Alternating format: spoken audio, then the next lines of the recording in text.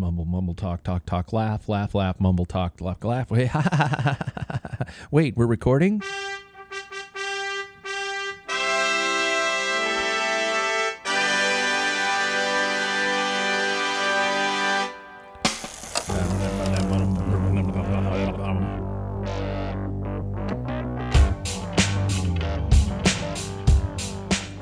Nobody's around to do the sound effects, so I got to do it myself. It really looks kind of pitiful if you probably would walk into this room at the time and see me doing this. Hey, Pat Bulger here, Pack Filler Podcast. I'm in the studio. Week number 2, where I'm actually doing a little pre-recorded thing. It's not that I'm doing this intentionally, because you guys are starting to listen a lot more to the live show, and I love that. It's just that the way things have worked out, a lot of the normal characters are off on wonderful excursions and doing all kinds of great things with their lives, and I'm sitting here by myself, but I do have a slew of people that I can reach out to, and this is another one of those episodes where I was able to reach out. A little quick update. Paul's in Germany. I think he's on his way back from Germany. Paul's probably 19th time of being in Germany. I exaggerate, but he gets over there a lot. And in case you guys didn't know, he's also he's been to Belgium. What? Yeah, I know. Paul was over there with his wife. You could probably check out our Instagram page. It became a competition between he and Jack of who could include the Pack Filler logo and focus it around beer drinking of some sorts. I think Paul personally won the contest because Paul walked into a pub where it was pandemonium. It was like a cool version of a frat party. People dancing on tables and having a great time, and they weren't douchebaggy about it. So I think Paul won there. Jack took a whole bunch of other stuff with his logos on it, our logo on it, and it was a lot of fun. So, and I made my really, really weak attempt to try to be cool like them and show that I can drink German beer too. And so here I am again, all by myself. All by myself. If you listen to old Green Day, you'd get that reference. All by myself. But you probably don't. You probably have no idea what I'm talking about. The Pack Filler Podcast is here. I am Pat Bulger. I am in studio. Wow, the worlds are happening as I speak. I think the junior men's TT was today. It is Monday. What is the date? It is Monday, the 23rd of September. And as I said, worlds are completely underway. I had the guys all make sure to send me their predictions of, I think we did the men's and women's road race, and I think we did the men's TT. And I don't mean that to sound sexist, but I just don't know if we know enough of the action happening within the women's TT. I'm excited to see it happen, but I don't know if we could all make fair predictions across that one. However, we do have our predictions for the men's and women's road races, which are going to be happening this weekend. I don't know if we're going to have a show posted for you before then, but I have all of their predictions, and we can hold their feet to the fire on whether or not they knew their shit or not. There we are. This episode is another opportunity for me to talk with my rapidly becoming one of our regular correspondents for the show, contributors more than a correspondent. Amanda Batty has been on the show. I think this would be her 4th appearance on the show. It's so much fun to be able to have a conversation with her just because of the way she doesn't really give a flying fuck about what anybody thinks, but she's got a lot of really good things to say. And once again, I hit the record button and I just let what happens happen. And with Amanda, as always, it is entertaining as shit.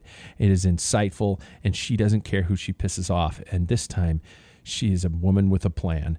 So, you guys, without further ado, Amanda Batty back on the Pack Filler Podcast.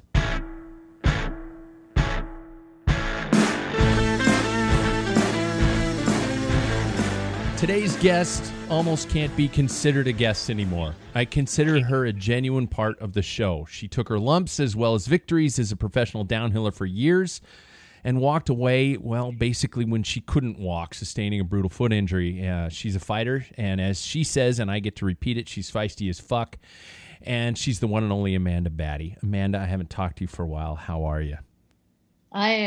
Life is fucking good. I am good.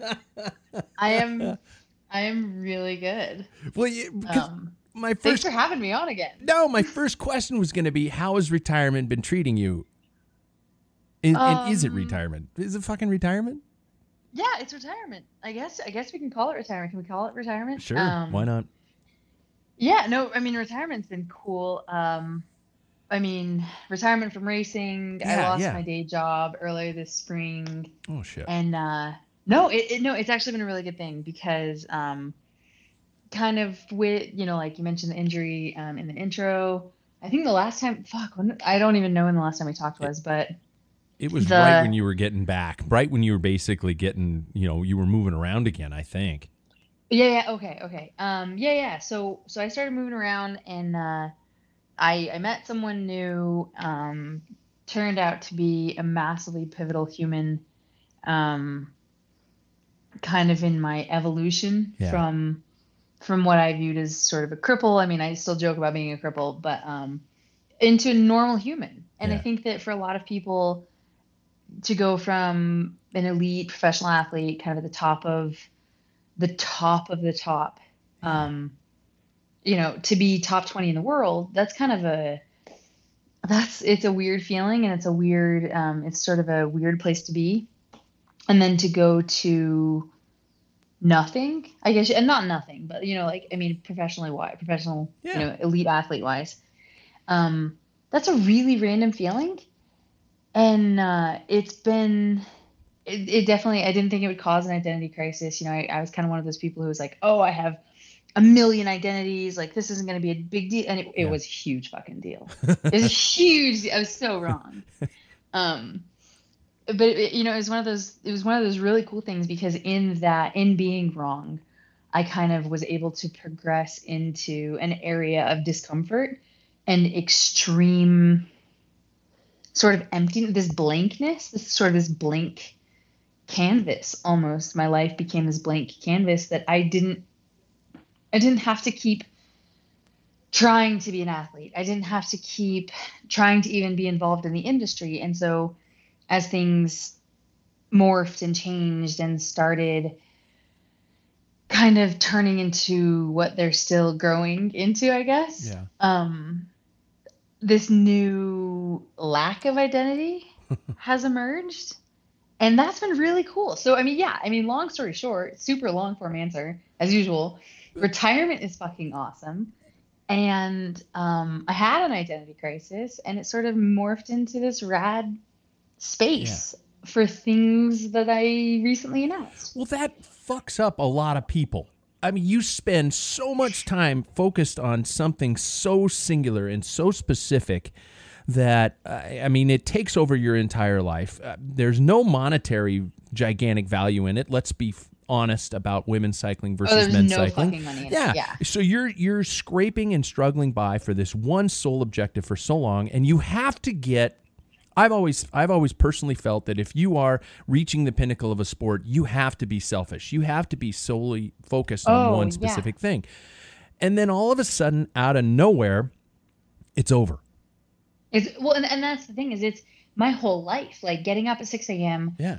going for a run, going for a ride, going to the gym. I had a schedule. 6 a.m., Yeah. empty stomach workout, breakfast, sponsor work, day job work for 3 or 4 or 6 hours, whatever needed to happen, lunch, another workout or a ride, dinner, and then reading, another workout if I had energy, or like there was a Yeah. schedule. My whole life was built around being an athlete. And I think that for a long time, because I had a day job, because I had all these other interests, quote unquote, whatever, I thought that I wasn't going to miss it. And my entire schedule, my entire life Yeah. had sort of been structured around like my pet sitter and my house sitters, and my all of these things, all of this scheduling, all of this time that I spent sort of constructing my life was now and it was gone. It Yeah. was just, and it wasn't just over, it was gone.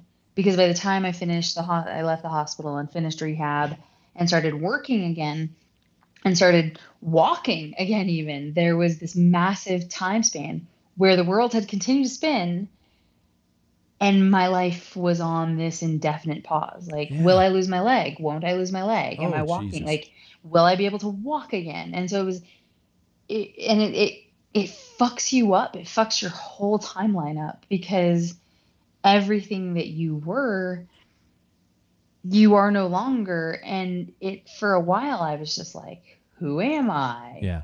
What am I doing? What is my, and you kind of, I think you can either fall back into really destructive habits, which I've seen a lot of people do. Absolutely. Yeah.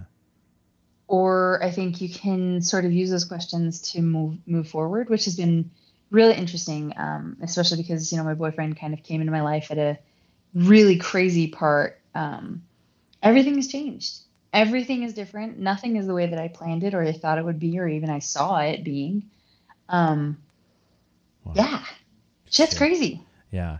I mean, it's not like you were given a nice retirement party and a gold watch. It was the accident. It was, am I going to walk again? It was, I mean, I don't know what the behind the scenes was like with your sponsors and all that kind of stuff, but to hang all that up, it just seemed like it was almost there was no grand fanfare parade. You seemed like you were just stuck. Yeah. And after the crash, after like I deleted my Facebook, after everything, I didn't, and that's kind of the funny part, is I didn't consult a single one of my sponsors about my retirement. Really? And that was okay. Like I'm going to be really honest. That may have been a little bit fueled by some heavy opiates. Like one of those rash, like unwise decisions that actually was kind of smart. Like the whole contract negotiation, the whole conversation about like, oh, by the way, I want to retire. I just came out and announced it and was just like, fuck it, here we go. I'm done. It was kind of like that scene, like, fuck you, fuck you, fuck you, fuck you. You're cool. Fuck you. Yeah. I'm out. Yeah. But at the same time, it was also this huge opportunity, I think, and for a lot of my sponsors, like SDG and Industry 9, like you have these companies that actually care about their athletes. They care about us as people, especially SDG, and they have been phenomenal. Tyler has been one of those people where he's, you know, Amanda Noman is part of that situation and part of the company. And it's just a really good group of people. And they're like, you know what, whether you are racing or competing or doing whatever else you're doing, like we're happy to be part of whatever comes next. And that was actually I got that in an email from Tyler after I announced my retirement. And he was like, honestly, kind of a surprise, but we're happy to be part of whatever comes next. And to have people like that behind you as an athlete and then as a person,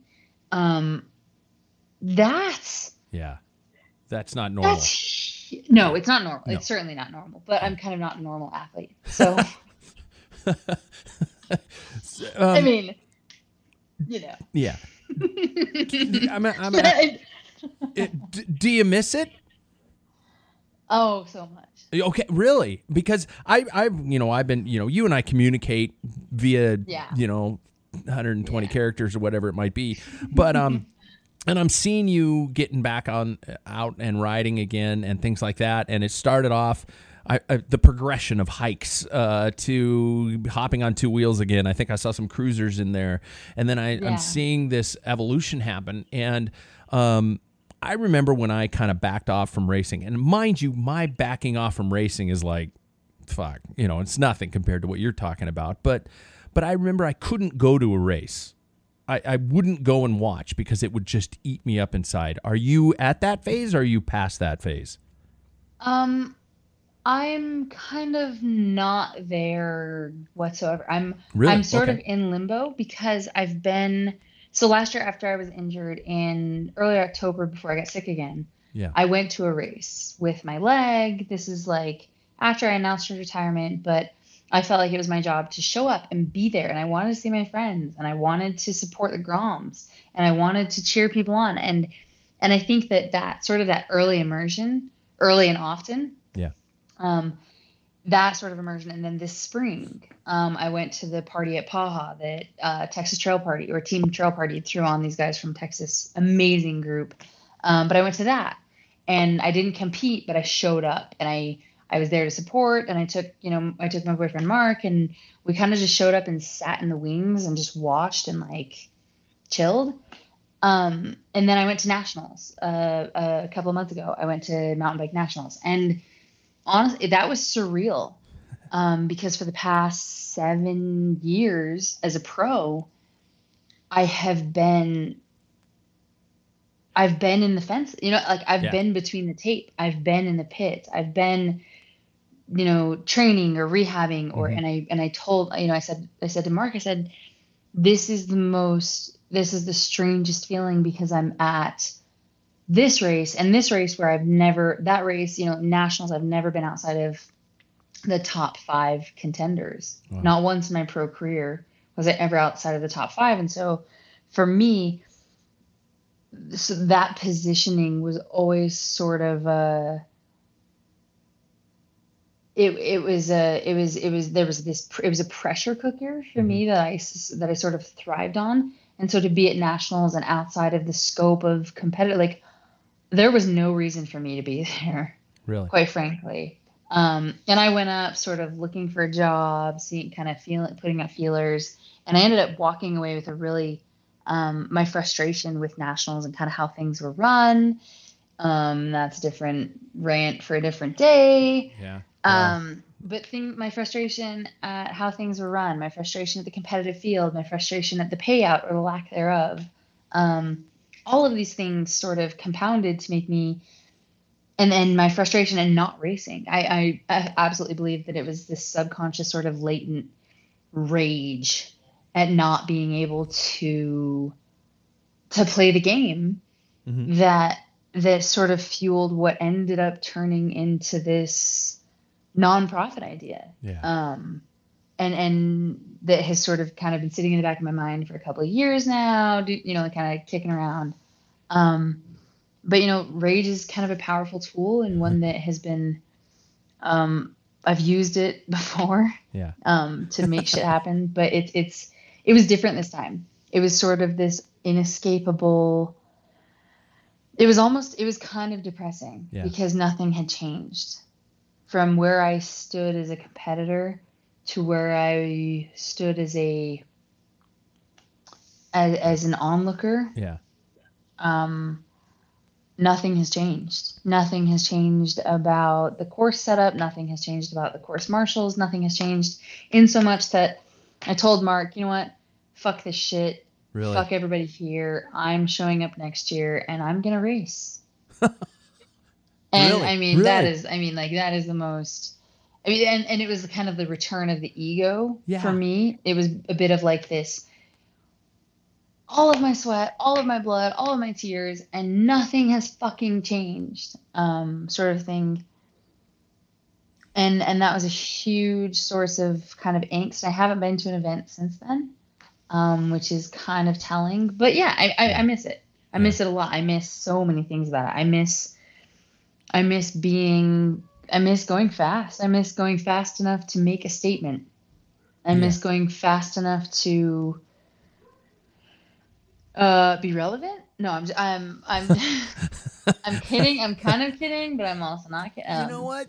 No, you know what? It's first of all, it's a classic, and I don't mean to say it the way I'm going to say it, but it's an addiction. It's something that is slowly and you and I talked about this earlier this spring. Yeah, and then all of a sudden it stops. Yeah, it's like, okay, I'm an alcoholic, and now I can't drink ever again, and I'm looking at my beer across the bar from me. But those types of things, you have to. All of a sudden, I'm done. I'm that's it. I'm over, and that's brutal. Okay, let's switch this a little bit because I want to get to the job and I want to get to what you're thinking of and what this whole thing is about. But I want to find out what cycling gave you that you are going to still use today. What character traits, what things like that about you. You're a strong fucking woman, and I want to know what cycling gave to make that about you. Okay, I have to take a wine break. I'm actually filling my glass right now in the kitchen. So I can hear it. That's awesome. Red or white? Okay, so, red or white? Red. Okay. Always red. Okay. No. Okay, so now they're laughing at me. But they're like, what the fuck? Anyway, so it's cycling as an addiction. It gave me this huge amount it gave me everything that I am. It taught me all of these skills that nobody ever teaches you. Yeah. And gives you all of these abilities to discern. And because it's an individual pursuit. It is a situation where you are alone. You, especially as especially as a female downhiller in the US, nobody gives a fuck about us. Like straight up. Like, I'll be real honest. Like, okay, USA Cycling doesn't even give a fuck about us because we had a 17-year-old elite female champion, and I would put $100 on the fact that if she had been male, it would have been in the goddamn New York Times, and it was nowhere. Nobody talks about it. So imagine that climate, any job, any addiction, imagine that climate. Nobody gives a fuck about you. There are no resources, which is why 2 or 3 years ago, maybe 4, I published a guide. I said, so you want to race a World Cup. Here's how you do it. Because it took me 3 years to figure out how to race a World Cup. It took me 3 years. Jesus. On how it took me, because I had to hunt down so many goddamn resources to figure out how the fuck to even, because it's not on the USA Cycling site.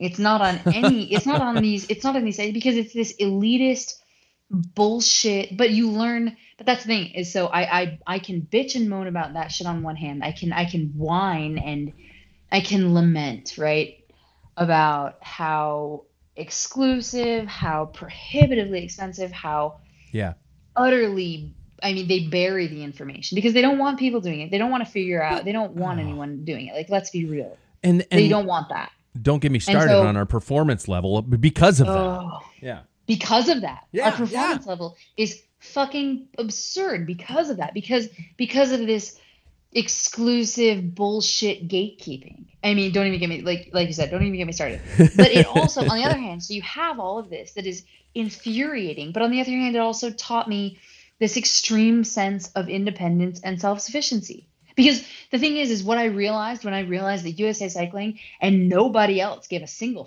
fuck about me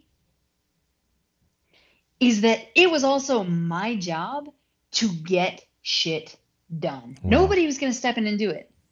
Not my federation, not any race or because they don't fucking care. And it's not that they, like, as far as race organizers, it's not that they don't care. It's that they don't have fucking time to care because they have zero support past the local level. They have zero support.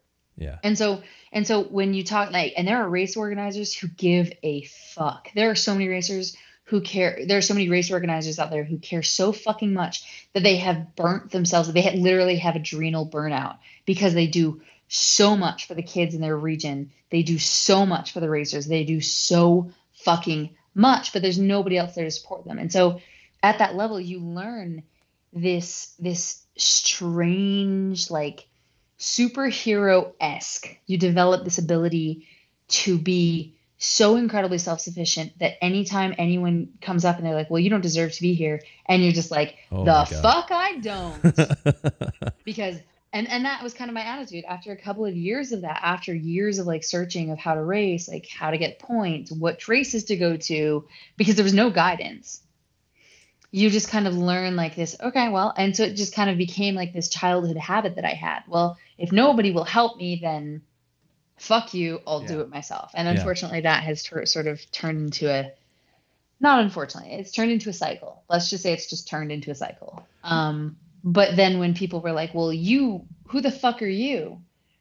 My response was always like, I'm the person who got herself the fuck here. Yeah, yeah. So feel free to have anything to, and I think that, I mean, so on one hand, you can look at it, the self-sufficiency argument, it expands to a much wider perspective too, because it's not just about self-sufficiency, it's versus nobody fucking cares.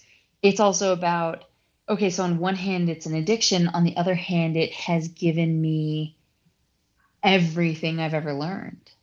It is literally the best handbook and the best teacher I've ever had. It's the only thing that has ever mattered as far as a life cycle educational pamphlet. Yeah. The the stubborn asshole's guide to life. Like, here's how to do it. Just keep fucking up, and eventually you'll, like, something will click. No, but that's what downhilling was for me, especially racing at that level. It's an addiction, yeah, and I do miss that. I miss the highs and the lows and the gambling everything away every week, and I fucking miss that, just like an alcoholic or a gambling addict would. Well, but I'm also talking about, I just from what I've gotten to know you, and I don't know you before your cycling career and things like that. I'm Nobody does. Well, there's this resilience. There's this resilience. There's this, fear of very few people on the planet. I have not yet met a person that you haven't been able to say, hey, fuck off, I'm going to do it this way. I mean, did cycling build this confidence? Did cycling build any of these type of character traits in you that you now find that you can take elsewhere and just crush it? Yeah. Cycling gave me all of that, because cycling also made me a feminist. Cycling also gave me the ability to see that authority is horseshit. I mean, I've kind of looked at it that way my whole life. I'm kind of an anarchist, but at the same time, respect is earned. Authority is rarely done. Yeah. Like, authority is rarely earned. And especially in the case of USA Cycling, especially in the case of the UCI, those motherfuckers, and I'm going to say that, those motherfuckers running the UCI and the motherfuckers running USA Cycling are jokes, quite frankly. And I will say that loudly. I will say it proudly, like, you know what? Fuck that shit. And the things that cycling has taught me most effectively is that all of the assholes that everybody's afraid of, sure, they might have the power to not get you to world champs, but you know what they can't do, especially in the age of social media, is shut you up. Yeah. I'm gonna agree with you 1,000% on that. And on it, like, and I think that my irreverence when it comes to authority, or my outright disdain, comes from the fact that when someone proves to me that they're worthy of being in charge, then yeah, you know what? I'll accept that authority. When leaders actually decide to be fucking leaders, then we'll have a conversation about who can lead. But until that happens, until they actually decide to step up to the plate, until Pink Bike decides to be worthy of the great, oh my fucking God, can we please talk about that? Like, the great gravity of the almighty authority that is Pink Bike. Are you fucking kidding me? It's a bunch of bros sitting around touching themselves and talking about downhill. Like, can we please have a then, like, okay, yeah, maybe I've had a glass of wine. And you know what? Can we please talk about the fact that 95% of the authority in the cycling world is completely unearned? Yeah. Completely and entirely unearned. And I'm not an authority. I'm just some asshole who won't shut up. But like, also, the fact is, like, when I look around, and going back to the fear thing, like, I'm not scared of anybody because they don't know what the fuck they're doing either. Oh, amen. You've just defined adulthood. They have everybody, and that's the thing. That's the whole bullshit thing. Nobody knows what the fuck they're doing, and then everybody's running around pretending like they do and saying, "Hey, look at me! I know what I'm doing." Shut the fuck up! You have no idea what you're doing. None of us have any idea what we're doing. And then by the time we figure out even like a small iota of what we're doing, we die, and that's the end. No. Like, shit. Nobody knows what the fuck I don't know what the fuck I'm doing. No, exactly. Like, I wake up in the morning and I'm like, hey, you know what? I'm not dead. That's a good starting point. Let's start by putting on our pants. Yeah, exactly. And if I can get my pants on the first try, that is also a great success. Sometimes it takes me 5 or 6 times, and then I skip the pants and go straight for the t-shirt dress. Because today is not a pants day. Yeah, okay. It's one of those things, I don't know. You know me. Like, it's one of those things where I have opinions, capital O. Yeah. But it's you can't claim authority to things that you haven't done and to experiences you haven't lived. And there are so many people in the cycling world who are 150% full of shit. Yeah. And until that ends, like, honestly, until we have people who ask more questions than and here I am ranting about this, like ironically and hilariously enough, until people ask more questions than they think that they have the answers to, we're not going to have solutions. And that's a huge part of the problem is we have humility, lack of there's humility. no, and that's, yeah, and exactly. Yeah. There's no curiosity, there's no inquisitiveness, there's none of this extremely value, and there's this extremely insular refusal to look for even the option that there might be another answer to a question they don't even know exists yet. Yeah. And so, and as much as I kind of, I know I come off as this egotistical, cocky, arrogant know-it-all.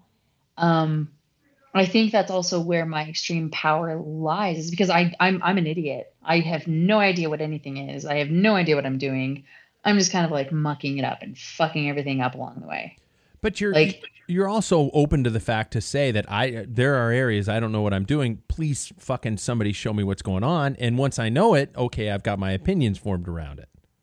yeah, but isn't that, I mean, like, that's the basis of any proper education. Yes, Is saying, I absolutely. know But a lot of nothing. people aren't doing it. And a lot of people in the bike industry aren't doing it. Yeah. And Yeah. that's kind of, they have all these preconceived notions. They have these biases. They have these beliefs, like quote unquote, women don't buy gear. Yeah. Someone actually said that to me about 5 or 6 years ago. Women don't buy gear.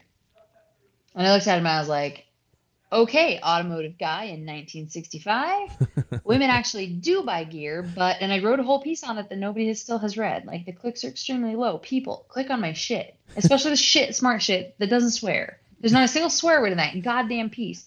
No, so I wrote a piece on diversity, and I talked about how in the 1950s, 60s, and 70s, the automotive industry was actually killing people because of their lack of diversity. And I've talked about it on other podcasts where the automotive industry was killing people with seatbelt heights because their seatbelt heights were all built around the average American male, who at the time was anywhere between 5'11" and 6'1". So if you have seatbelts that safely only clear the carotid artery, the larynx, you have seatbelts that only successfully and safely clear people between the height of 5'11" and 6'1", you have an entire population of people who are driving that are completely at risk of being totally decapitated.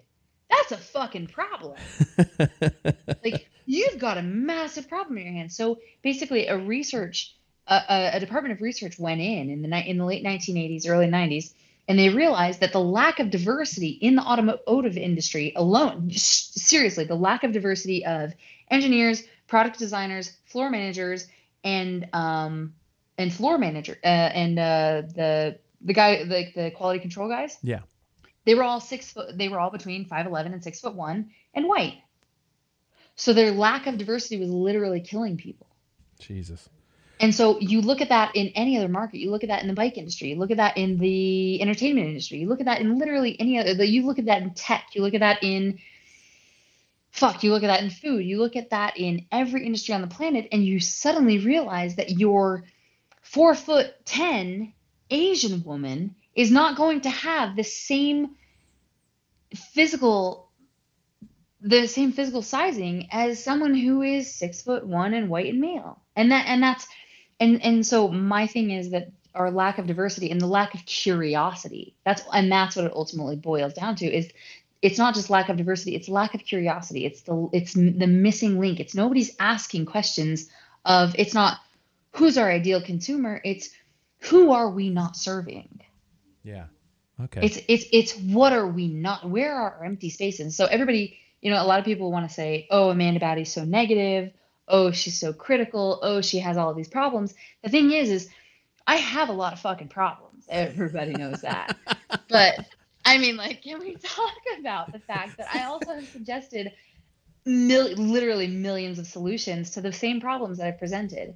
The problem of diversity, the problem of not having sizing, the problem of quote unquote, women don't buy gear. Women actually do buy gear, and that's why there's women-owned gear companies, because there was literally no fucking offerings for women.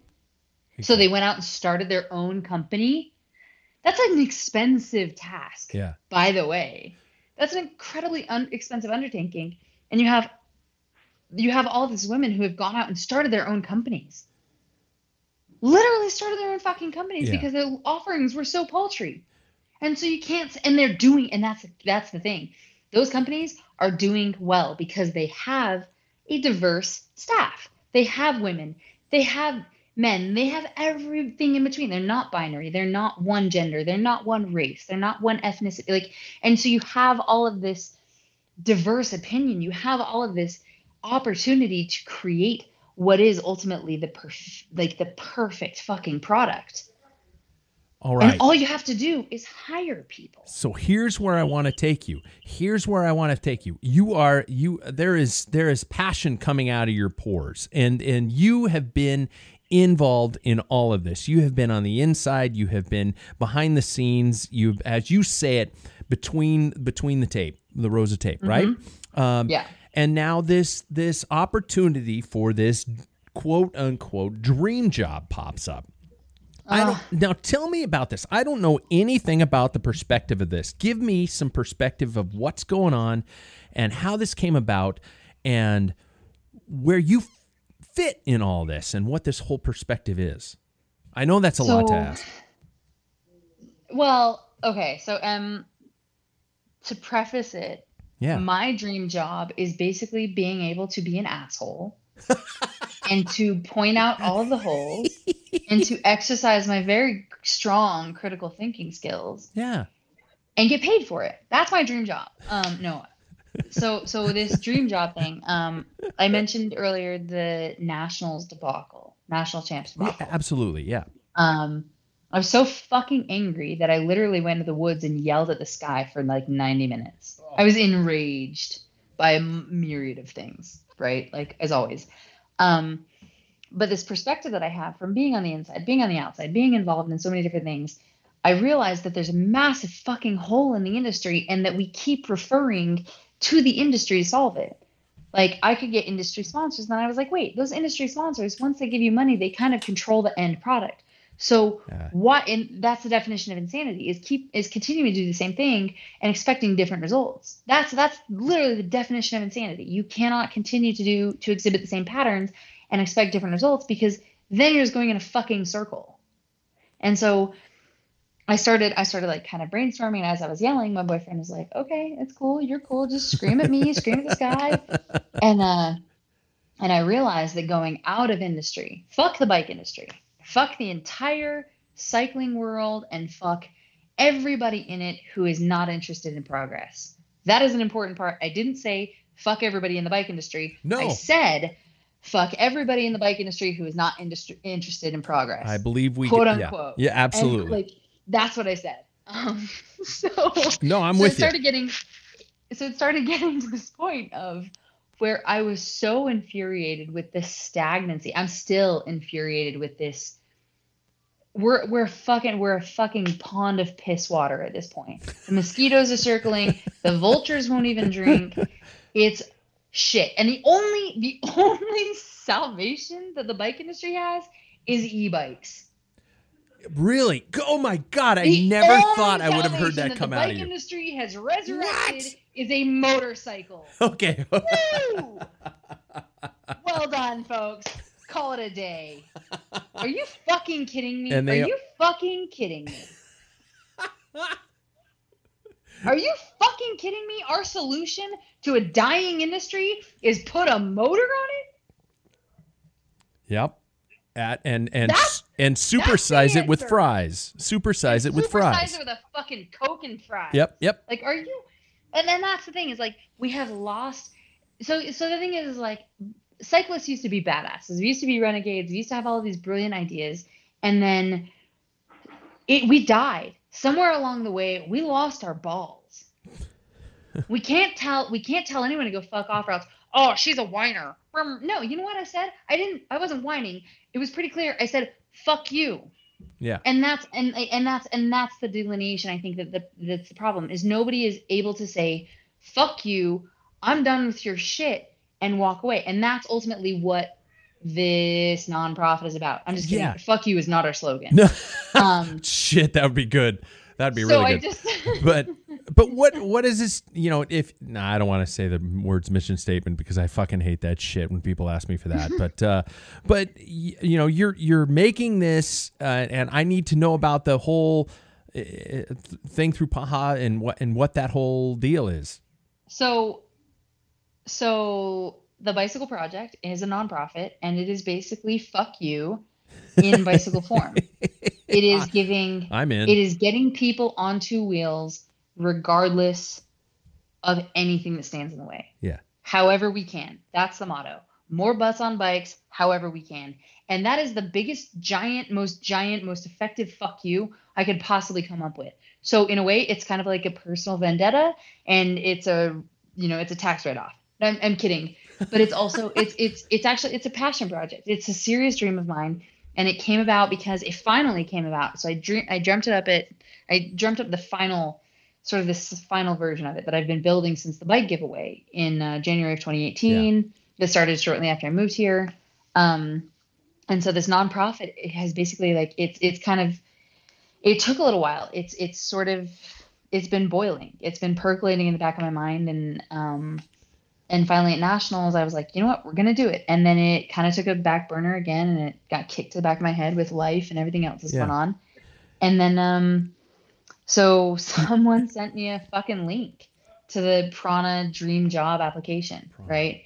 And I thought, well, $100,000 is a lot of fucking seed money. I've started companies before. I've started nonprofits before. Yeah. And $100,000 in 4 $25,000 increments is a lot of goddamn seed money, especially when it's pretty much obligation free and all you got to do is film some videos and show everybody the progress, right? So I thought, well, I'm going to do it. I'm going to apply. I'm going to make it happen. And I'm just going to fucking film a video, and it had to be under 3 minutes. So it's basically an elevator pitch. I need to add, after looking at all the videos, a lot of the other videos, yours was the only one that was 3 minutes on the dot. So I just want to say, as an anal retentive person, it was 2 minutes, 59 seconds, 0.16. I will have you know. I looked through some of the other ones and I went, no, that's 3:26. You're fucking out. That's 3:18. You're gone. Yeah, exactly. And honestly, if I were Prana, I would be like, you know what? Fuck you. You're 3 minutes and 0.03. Like, I'm a racer. You got to be in under the line to the 100th second. Yeah. Or else you're fucked. Yeah. Like, I know, like, if there's one thing I know, it's about time. So someone sent me the application. And I was like, I'll do this. I'll do this crazy fucking thing. I'll put my fat face on the internet, and we'll make it as dull as I possibly. And so I did it. And so a friend of my boyfriend's, Matt Powell, he's fucking amazing, incredible human being, kind of a badass in his own right. So he helped me do the video, and basically like one day he took 8 hours of his day, put this fucking video together, and then I thought, the chances of me getting $100,000 from a company are incredibly slim. So, like I said in the post, it was kind of all right, why not me? Yeah. Why not now? Why not us? Why not just fuck waiting? Fuck waiting for the right time. Fuck waiting for permission. Fuck waiting until your life is less chaotic. Fuck it. Let's go. Yeah. And that's when I posted the video, and then the next day I thought, you know what? And Mark and I were talking, and honestly, like a lot of credit goes to him, because I think for me for a long time, I've been my own worst enemy. I've kind of second guessed and third guessed and fourth guessed myself into sort of oblivion, into not actually pulling the trigger on these really amazing things and not following through. But then, Mark was like, just fucking do it. Just send it. Like, what's the worst that's going to happen? And I think that having someone behind you, and I mean, the worst that's going to happen is we're going to crash and fucking burn. Well, it's going to suck. But you stated in the video that this is something that is established, that it's going. And for the average listener who's turning into this podcast, what is it you want to do? Let's say you win this $100,000. What is it? Is it that you're taking on and going? This is the first thing I'm going to do. This is what I'm going to do. Yeah. say I win 100 grand. We've already established that we can give bikes away, and we can give them away in a hurry here in New Mexico, and it matters. And there's a Native youth program. It's called Youth on the Move, and incorporating with that, and then the Air Force Base that's here, and the Refugee Wellness Program at UNM, which are a few of the programs we worked with to give bikes away 2 years ago, or January 2018. There's so much fucking opportunity here to do good things. And so what it comes down to is the ability to make change with what we're given. And so 2 years ago, it was 250 bikes, right? Now, if it's $100,000, that's seed money.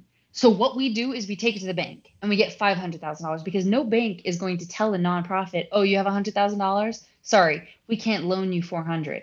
They absolutely will. You walk into any bank with a hard copy business plan and you say, I've got $100,000 cash. I need you guys to loan me some money. No bank. That's not how banks work. Yeah. So with seed money, or even without seed money, and that was the hinge point for me. What would I do with the seed money? And where was my effort if I didn't get it? What am I fucking doing with my life anyway? I'm a crippled pro athlete. Like, I'm a crippled ex-pro athlete. What am I doing? And so, you go to a bank with $100,000 of seed money, or you go to a bank with $500 of seed money, and you say, listen, this is what we have. This is what we want. This is what we're doing to get what we want with what we've got. Yeah. Will you help us? Are these... And ultimately, the goal is to give bikes to kids. It's to get kids and adults and people on bikes. It's to build more trails. It's to give... here we go. So now we're talking. Now we're talking. Yeah, exactly. It's to give after school and weekend mechanics clinics. It's to provide business and athletic career coaching to people who want it. If you want to be and ultimately, and that's what I said in the video, is I want to build a pro team. I want to build a pro team that's funded by the nonprofit. And while we're giving bikes away, all of the members of that pro team have to do at least 90 days of community service a year. It's like a jail sentence, but you get paid. I want to give full benefits to those team members, and I want to give those kids a way to progress through, not through the bike industry, but around it. Yeah. I don't want them going through the bike industry. You know what? Fuck your sponsors. We'll do it ourselves.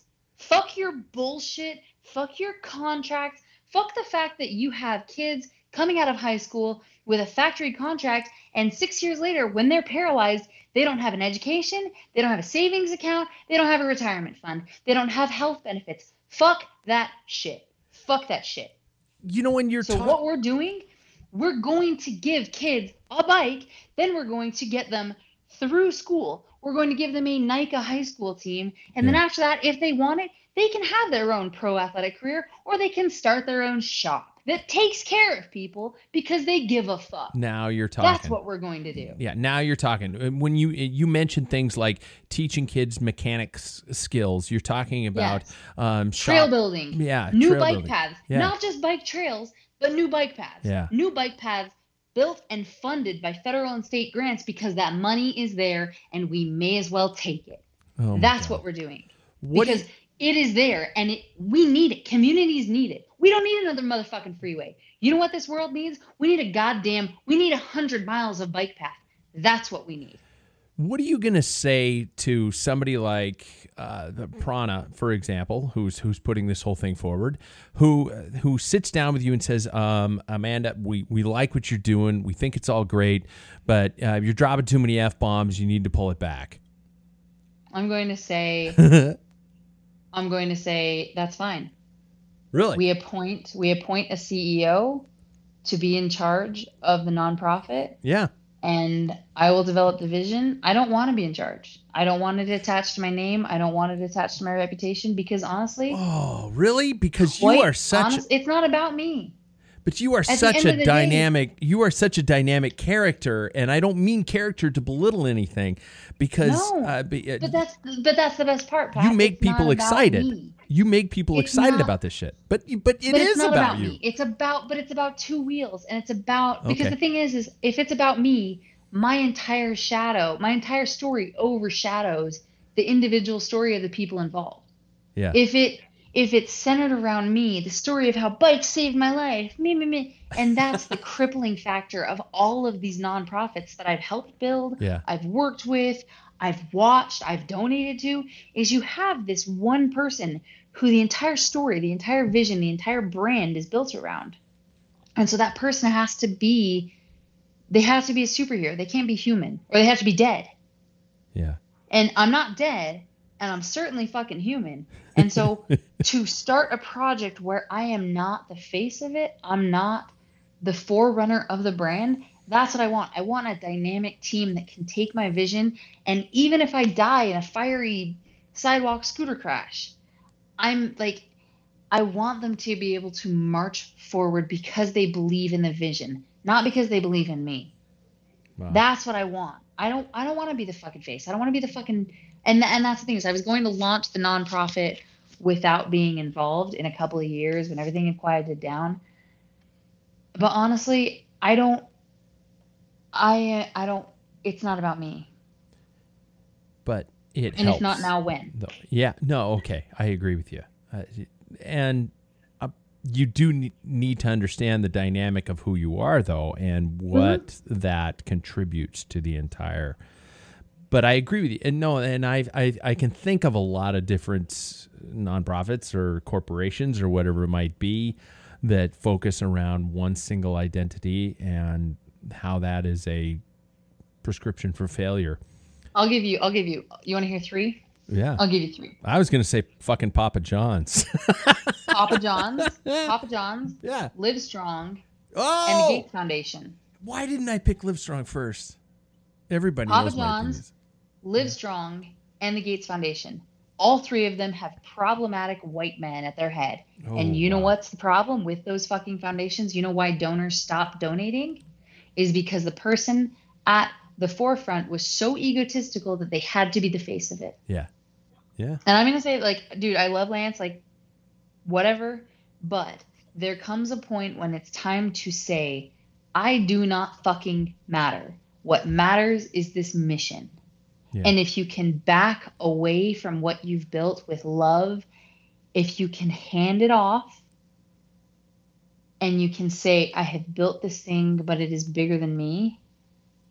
Yeah. Please take this. And I'm doing that from the beginning. This vision, it needs, like, okay, I'm its mama. So for the next 9 months, next 2 years, next 10 years, whatever it needs, I will be there. I will bring a goddamn bazooka to a knife fight if I have to. And I will kick down doors. I don't care what it takes.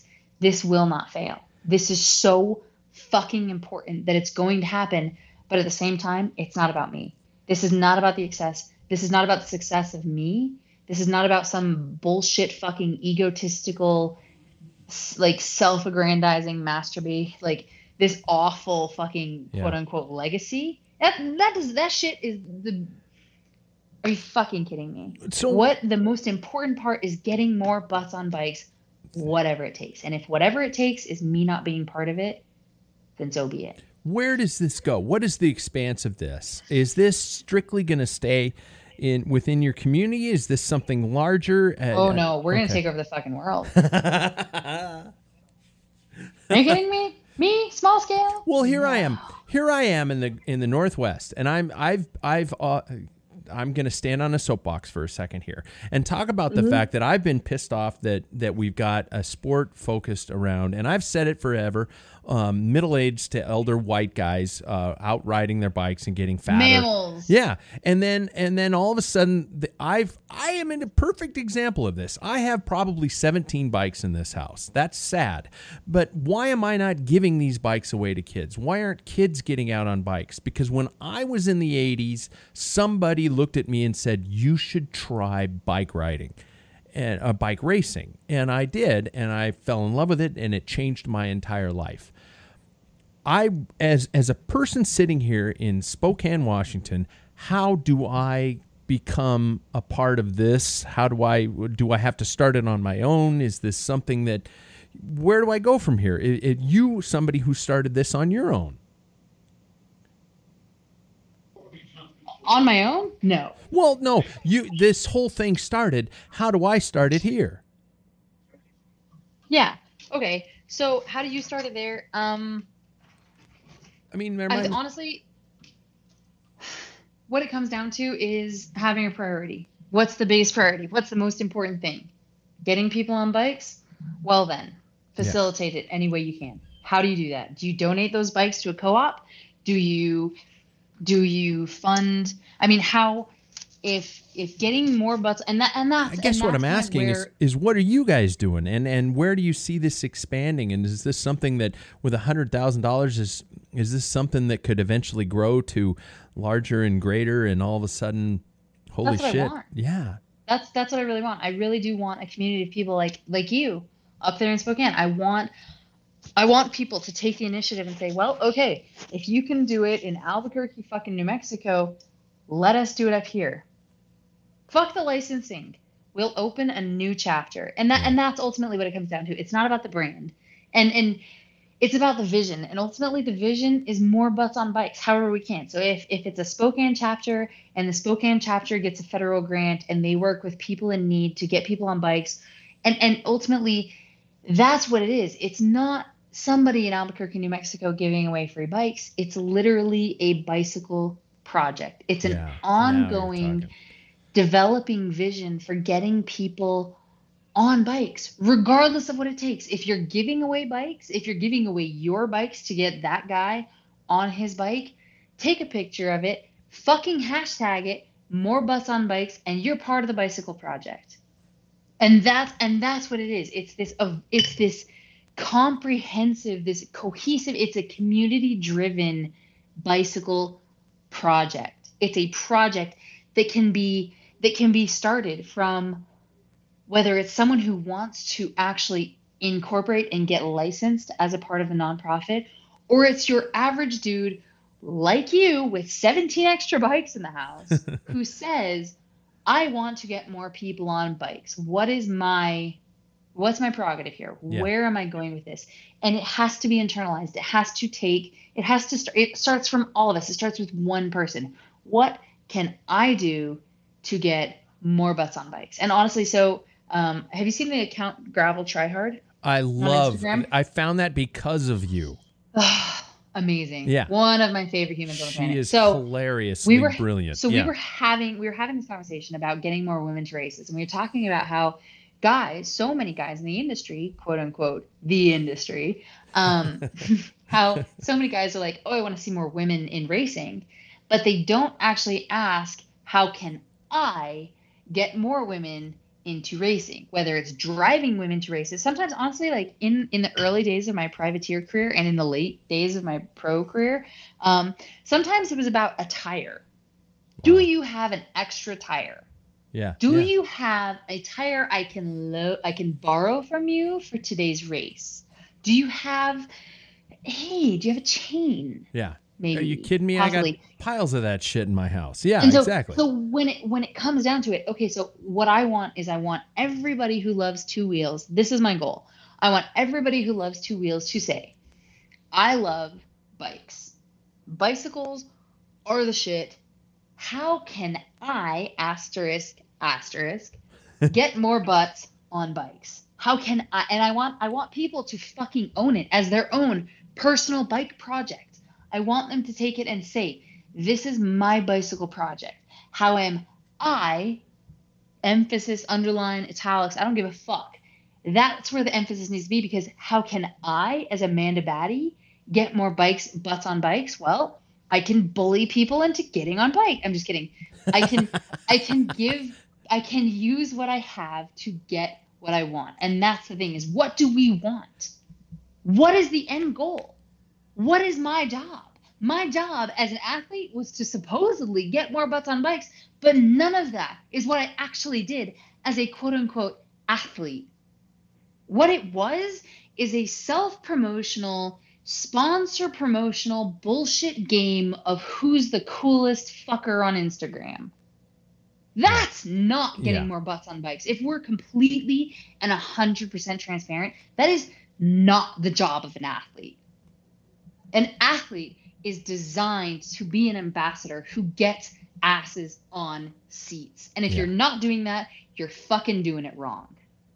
straight up. And I will quote me on that in fucking court, because and I did it wrong. I did it wrong for so many goddamn years until I realized that paying for race entries and getting women to races, regardless of what it took out of my pocket or out of my sponsor's pocket, was the most important goddamn thing. Running women's clinics, running women's course walks, making sure people felt comfortable in a goddamn shop.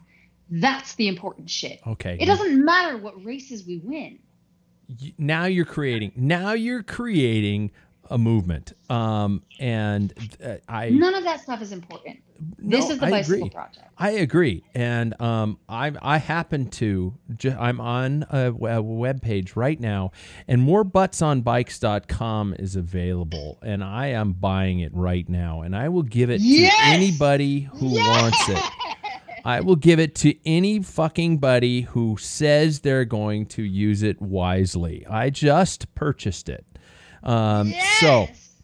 Because that's a fucking movement. That's a fucking movement. That's the movement. Yeah. And if you want, we can make it point to the landing page for the nonprofit. Absolutely. And all it is. Listen, I'm gonna be out there. Like, this is what I do now. Apparently. This is what it's about, and this is about getting people excited, and the more average butts on bikes. Yeah. You said that about 12 times. Yeah, exactly, and that's what it's about. So, no, we now own it. So we own it. Yeah, exactly. And that's the thing is, I want people to realize that it's not an us versus them. It's a we. Yeah.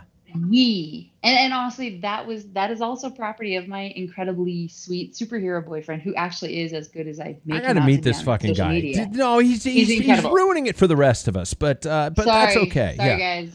I know, ain't no wifey. Totally a fucking wifey. No, but like so like he wrote me a note, because he writes cute notes, because like that's what they do in romance novels or something. Jesus. No, he wrote me a note and he said, "I love you and I believe in the power of we." Oh. And we talk about the us. We talk about the we.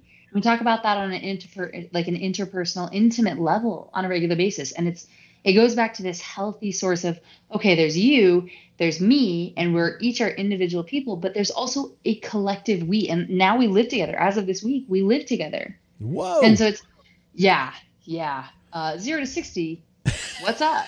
No, but it's this incredible power of we. And I want people who care about bikes. And that's the thing is, I don't give a shit about the bike industry. Notice how I say, I want people who care about bikes. I want people who care about bikes, who also care about people, to designate themselves, self-identify as a we. We are in this together. We are a fucking community. We have a job to do. Yeah. And I think that when people identify as that, when people realize that they are part of something, that they are needed, that they are wanted, that they are individuals who have a unique calling to do something really fucking important and really fucking cool and incredibly fucking fun, that is, you can do all of that. And that was kind of like the Prana dream job thing. Like, okay. And it wasn't really like it wasn't a why, like, why are you doing this? It was a, why the fuck not? Yeah. I've got 100,000 reasons why. Like, can we talk about that? Like, I've got 100,000 reasons why I should film this 3-minute video. Yeah. And those reasons aren't actually the dollars. Those reasons are all of the lives. Because, I mean, I told you about this in the spring when you and I talked, and I told you about the immense impact that had on me to watch the faces of these kids change, to watch. Oh my God. Yeah. To watch this overwhelming response that they had to getting their first bike, to being handed something new that belonged to them. That is.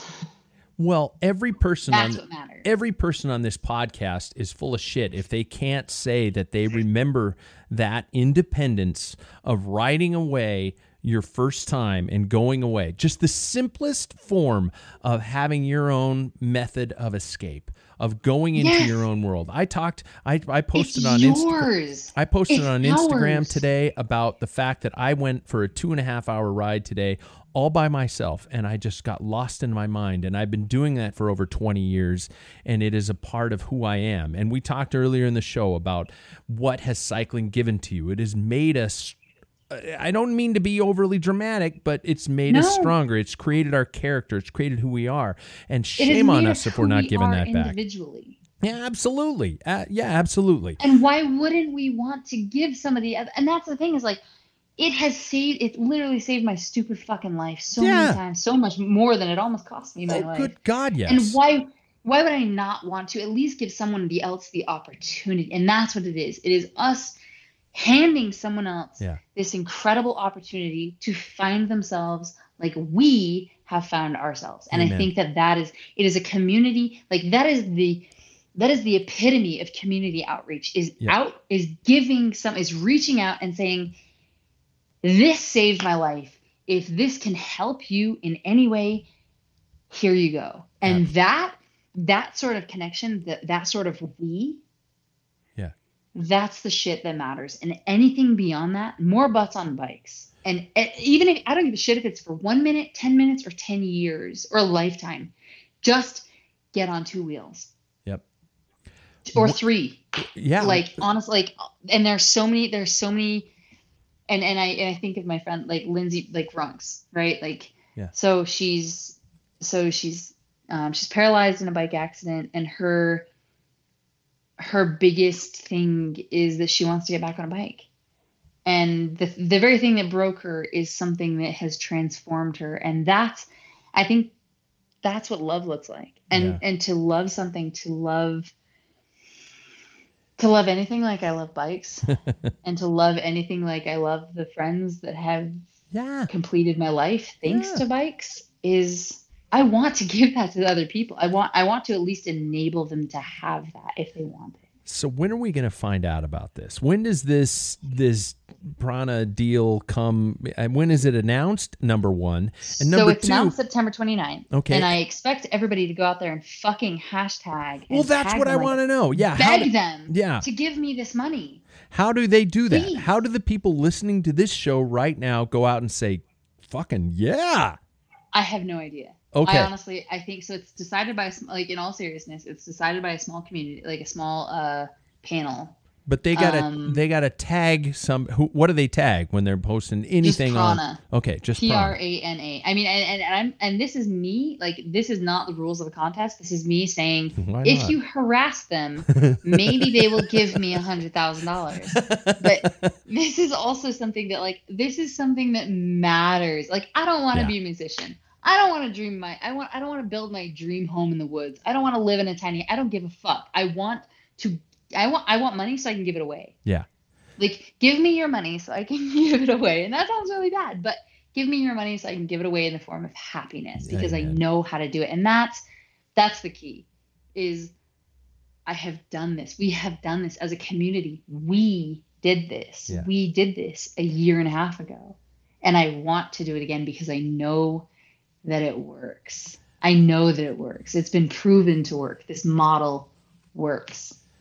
I'm in. Okay. There. I just said it. Well, considering that you just bought a fucking website, I think you're in. Well, like, damn. No, I just thought, I was like, but somebody, I bet that's a great fucking domain name. Okay. There we go. So, if it all comes through, I'm going to give it to whoever can make it perfect. So let's make it happen. Yeah. Let's make it fucking happen. No, Amen. I'm excited. And so next up is we're filing for a state nonprofit status, so NPO in New Mexico this week, which is really, really exciting. I'm meeting with a lawyer on Wednesday or Thursday. I can't remember. Thanks, Wine. So we're filing for state nonprofit, and then we'll hire some interns, and we get the location will probably be at my house. Please don't blow it up. The location is going to be out of my house for a little bit as we kind of get started. And then I'm trying to con my best friend, Michaela, into health. She's got a degree in public health education. Oh, wow. Trying to help her. Yeah. And so, and that's the cool thing is when the vision focuses on community and what we can do together and the power of we. Yeah. Thanks, Mark. When we steal that, when we kind of live that in every avenue of the outreach, whether it's trail building, whether it's bike paths, whether it's mechanics, whether it's free women's clinics, what is the we? And the bike giveaways are that's the mainstay, is just getting people on two wheels. But what is the we? And I saw a year and a half ago, I saw the power of this incredible community of people passionate about bikes. We had people coming out of the woodwork like, hey, I would get texts at like 7 a.m. Hey, I'm so-and-so. I heard about what you're doing. I wanted to reach out and see if you needed blank. Helmets, shoes, gloves, help, mechanics. Oh, you need someone to run it. And that's the cool thing is when we did it in 3 weeks. From idea conception to bike giveaway, we did it in 3 weeks. And so I know that the community, the passion and the love and the care, there's so much power in the we. And I sound like such a fucking sap, but like seriously, we have so much power when we work together. Yeah. There's so much passion, and that's kind of where it comes full circle to diversity.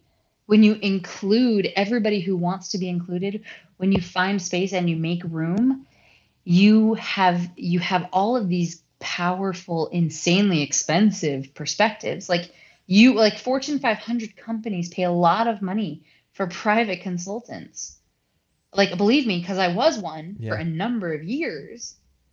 And they pay a lot of money for these quote unquote perspective consultants. But if you can get people in the community if you take advantage of all of the power of all of that collective community power, you can change so many lives. You can change so many lives. And that's what it's about. Okay, that is where I'm going to end it. That was perfect. All right, let's end it there. I mean, no. I know I've talked far more than I usually do, but I blame the wine. Hey, so do I. I love it. I love getting. We should take less time in between our conversations so they don't run into the realm. But Amanda, God damn it! Good luck with this. I know that. Thank you for supporting it. Should we hashtag Prana and then butts on bikes or something like that? Because if we will, that's what I'm going to start doing. So at Prana and then hashtag more butts on bikes. It's going to happen. It's going to fucking happen. Right on. God damn it! Thanks for coming on. Thank you for having me. Thank you for supporting the cause.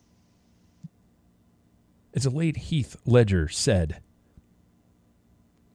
as the Joker, I'm a man of my word. I dare you to challenge me. Log on morebuttsonbikes.com. Let's make a change. It wasn't just the booze talking, people. I think it's time. You know, I was watching TV today. Actually, I was watching my news feed, and the climate change thing is going on. Greta Thunberg, I think, is the correct pronunciation of her name. 16-year-old kid who's, taken into her own hands a lot that's going on, and it had me really thinking. Watching this kid with the biggest guts I've ever seen, and I was just amazed by listening to her talk. And I don't care about your political perspectives. This isn't what that show is about. But what I care about is the fact that she just went, enough. I'm tired of people saying that they're going to do stuff, and I'm tired of myself saying I'm going to do stuff. And so here we are. You guys, are we at a crossroads? A lot of you people listening to this show are people who have multiple bicycles in your house, who've been riding for a long time, who aren't going to ride those bikes, who have a knowledge base of things to get people excited and get involved. I'm not saying go out and start a team and be a coach and give up your entire life. I'm not saying, sponsor anything or put on a race. I'm saying get somebody's butt on a bike and try to see if you can do for them what somebody once upon a time did it for you. I remember vividly the most crotchety guy I know in Spokane, Washington now, but back in the day, Gino Lisecki and another guy took me on a bike ride, and Gino tells the story very insultingly by calling me a fat ass and things like that.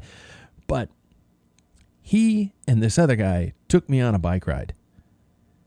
I think we did 30 miles, and I was not an in shape young kid, but it changed my life. And I'm tired of myself in particular. I can't speak for you. I'm tired of myself not helping other people do that. I don't know if this show is helping, and I don't want to step on that soapbox and suddenly assume that I'm doing something great here, because it's probably just a lot of silliness and beer. But we all know what this sport has done for us.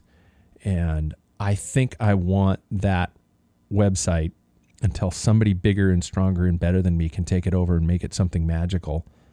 I want that website to be an opportunity for us to share our stories about how we're getting people involved in this sport and how the sport is better. I don't want to talk about the negative elements on that website. Check it out, you guys. Go see what's going on. Yeah, there's a get involved button. I don't think I've put anything to it yet. I'll put a call to action button on it. I think there's a PayPal button on it. Don't freak out about that one. Any money that's made from that is going straight to Amanda's foundation and what she's got organized. And share me your stories. Tell me any ideas you have about how you're getting people excited about the sport and how we're changing it from this mentality that bikes should be off the road, bikes are in the way, cycling's dangerous, cyclists are all dopers. Let's see how we can change that. Am I getting too overly dramatic? Fuck it, I don't care.